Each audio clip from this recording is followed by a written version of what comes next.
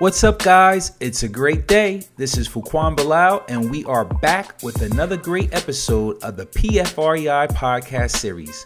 We interview experts in the real estate business in order to provide you with some of the best investment strategies and techniques used by leading fund managers, financiers, house flippers, and more. We appreciate every single one of you for taking the time to press play on the podcast and hope you enjoy this new episode. We're back again with another great episode of PFREI. I'm your host, Fuquan Bilal, and we have Gene Guarino. That's great. All right. So today is going to be great. So Gene actually has trained thousands of investors and entrepreneurs throughout the United States on how to invest and operate residential assisted living homes. For over 25 years, he has been educating people on strategies of successful investing, business, and self-employment. So this is a great topic. I think you're the third guest that I have had on the show talking about, let me just differentiate. Is this senior living assistance? Actually, it's assisted living in a residential setting. Okay. So a little different, not the Golden Girls, not a nursing home. It's right in between. Okay. All right. Good. I like that. The Golden Girls. So I've interviewed maybe 2 or 3 people who actually have that same strategy, where they go out and they maybe have some new development where they're doing like a ranch style, 1-level house, maybe for mental health or some types of assisted living. And this is something that I've learned about probably maybe now 2 years ago. I haven't invested in it yet, but this is really, really a good niche in the marketplace. Mm-hmm. And it's tough not to catch the shiny object syndrome, because you hear the returns are great and you want to stay focused on what you're doing. And you do a lot of coaching and basically educating investors on how to be successful in this. But the first question I have for you before we jump to the interview is, why are you passionate for real estate investing? Well, for real estate investing, I went to college, but just 1 year, really 1 semester, really 2 classes, and that was it. So, I'm not a school guy who's going to go to become a doctor or a lawyer or something like that. So for me, I actually got into it when I was a lot younger. 18 years old was my first house. So for me, it was just we did it for the business that we were in, but it became a very natural way to make a lot of money. And realistically, I was making more money in my early 20s than my father was as a college professor. So I never even looked the other direction, frankly. Yeah, that's awesome, man. Yeah, it's amazing how you can actually get involved in this business essentially with no college degree and make more than someone who has all the degrees and accolades and everything. Yeah. And you see it every day. You actually see the A students work for the C students. Or they say the A students work for the B students and the C students own a building. That's what it's true. I know guys who have that license plate that literally say that, C student. So good friend Kenny McElroy, that's his license plate. What got you into the assisted living? Was it an impact situation, or was it something that you saw was more profitable part of real estate, or was it both a little bit? The segue was, I literally heard about it 20 years ago, but there was nobody there to teach me or show me how. But when my own mother started to need help, that's when it became very real. It wasn't just a real estate or a business thing, it was mom. And when I started to look and see what's out there, I realized there's a huge opportunity because I couldn't find what I was looking for. So I vowed to create it. And at that point, then it was, how do I learn this? And I had to go the hard route, which was to figure it out. And so I got into it because I first heard about it as a business, very lucrative, but it was mom needing that help. And that wasn't until 10 years ago, but about 7 years ago when we did our first home. It's just been straight up since then. That's awesome. Now, are you guys doing any new developments, or are you finding the outliers that's on the market on MLS that's sitting long, the ranch style, 5,000 square foot that nobody's touching?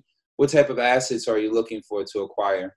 Yeah, the big difference with what we do is there's 2 parts, real estate and business. And in this, you really only have to have one in order to make a lot of money. So I say to people, and I can go through all the numbers, you can make $10,000 a month from one single family home.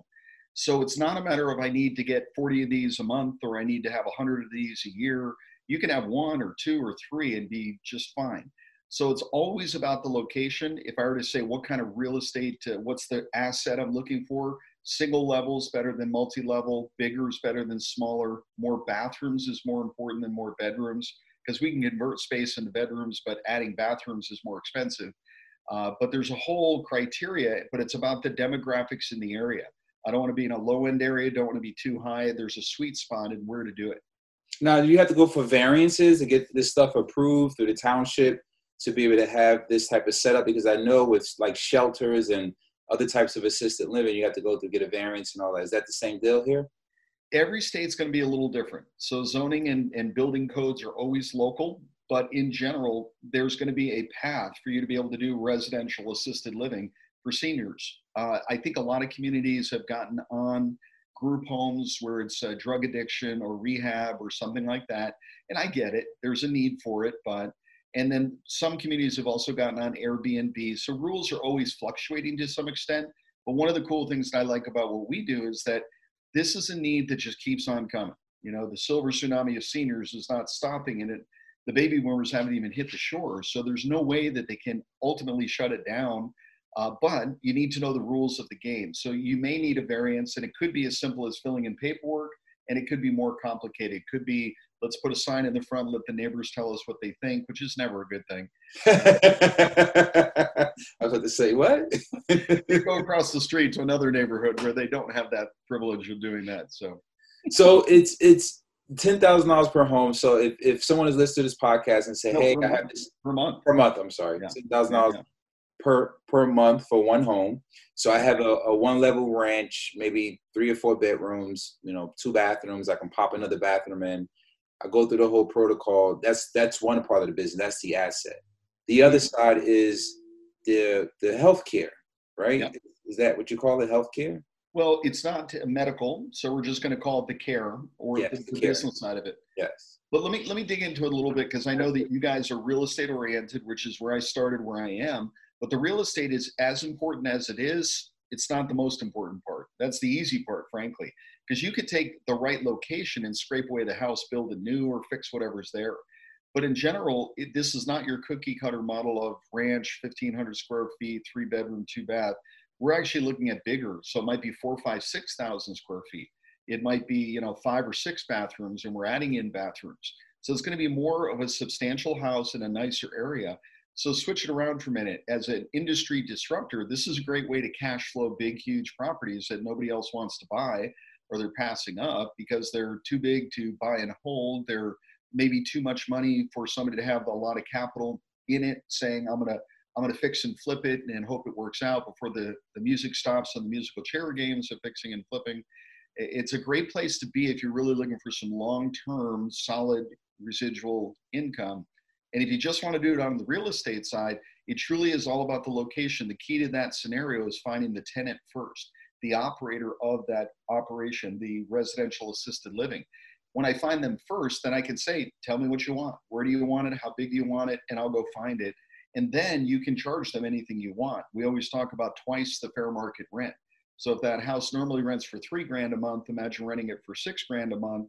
And instead of a 1-year lease, you have a 5-year lease where they're taking care of all the maintenance and upkeep on the property. Now we have a whole different scenario for real estate investing.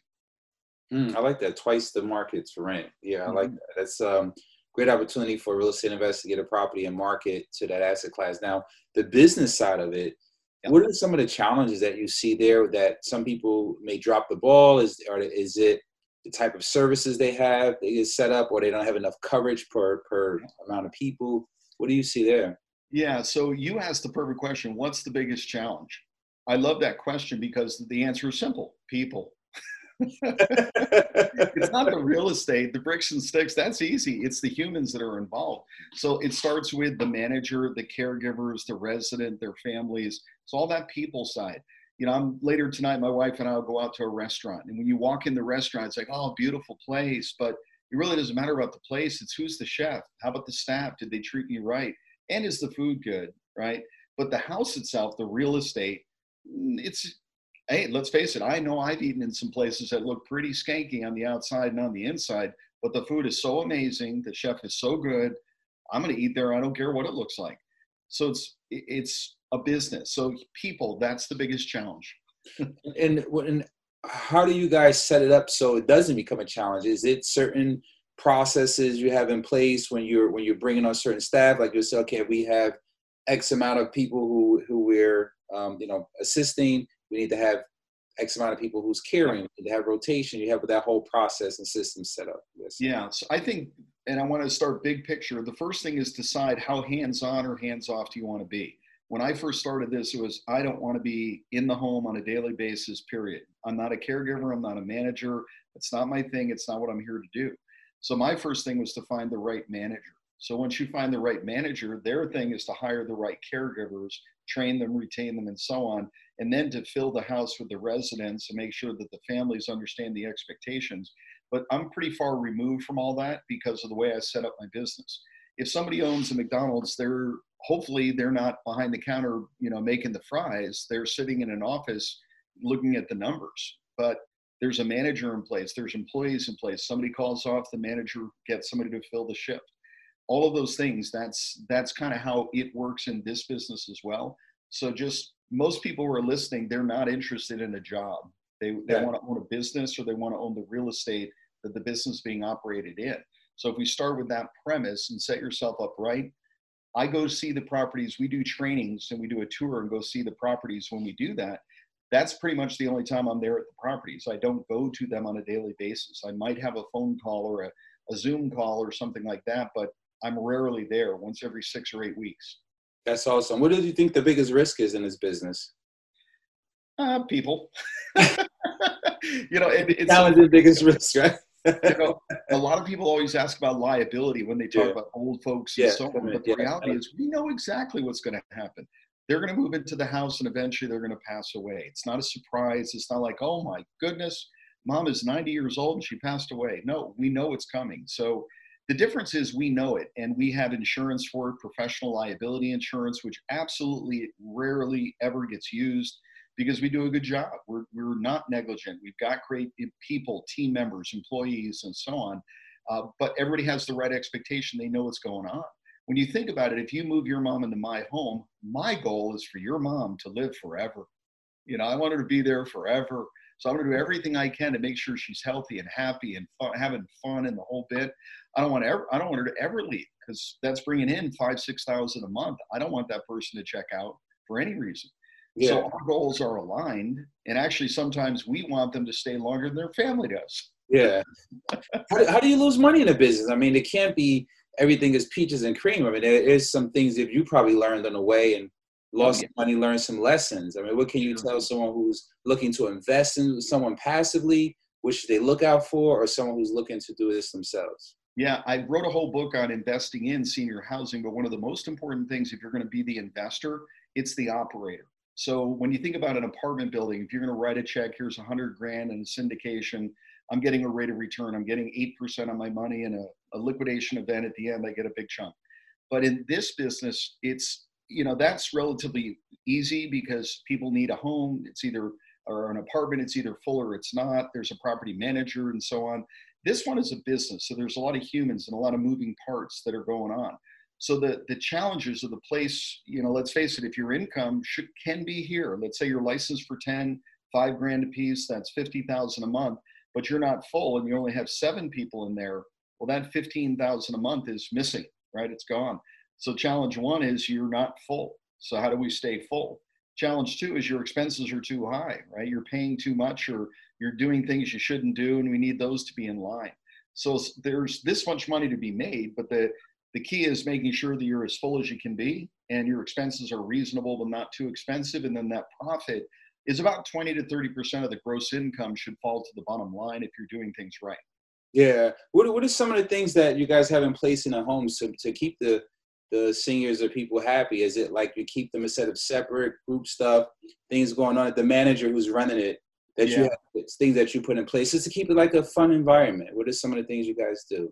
I have your own little niche, but Yeah. When I first got into this, I had visions of, sugar plums and fairies. I figured I'm going to have a fan, it's going to be wrapped. We're going to take them out to the opera. And no, grandma's 90 years old. She doesn't leave the house very often. Yeah. Okay? So realistically, the 2 biggest forms of entertainment in America today are TV and food, right? So the first thing is, you got the best package on TV you can possibly get. HBO, all the sports channels, big TVs. And I'm half joking, but I'm serious. And there's TVs in every room. And the food has to be great.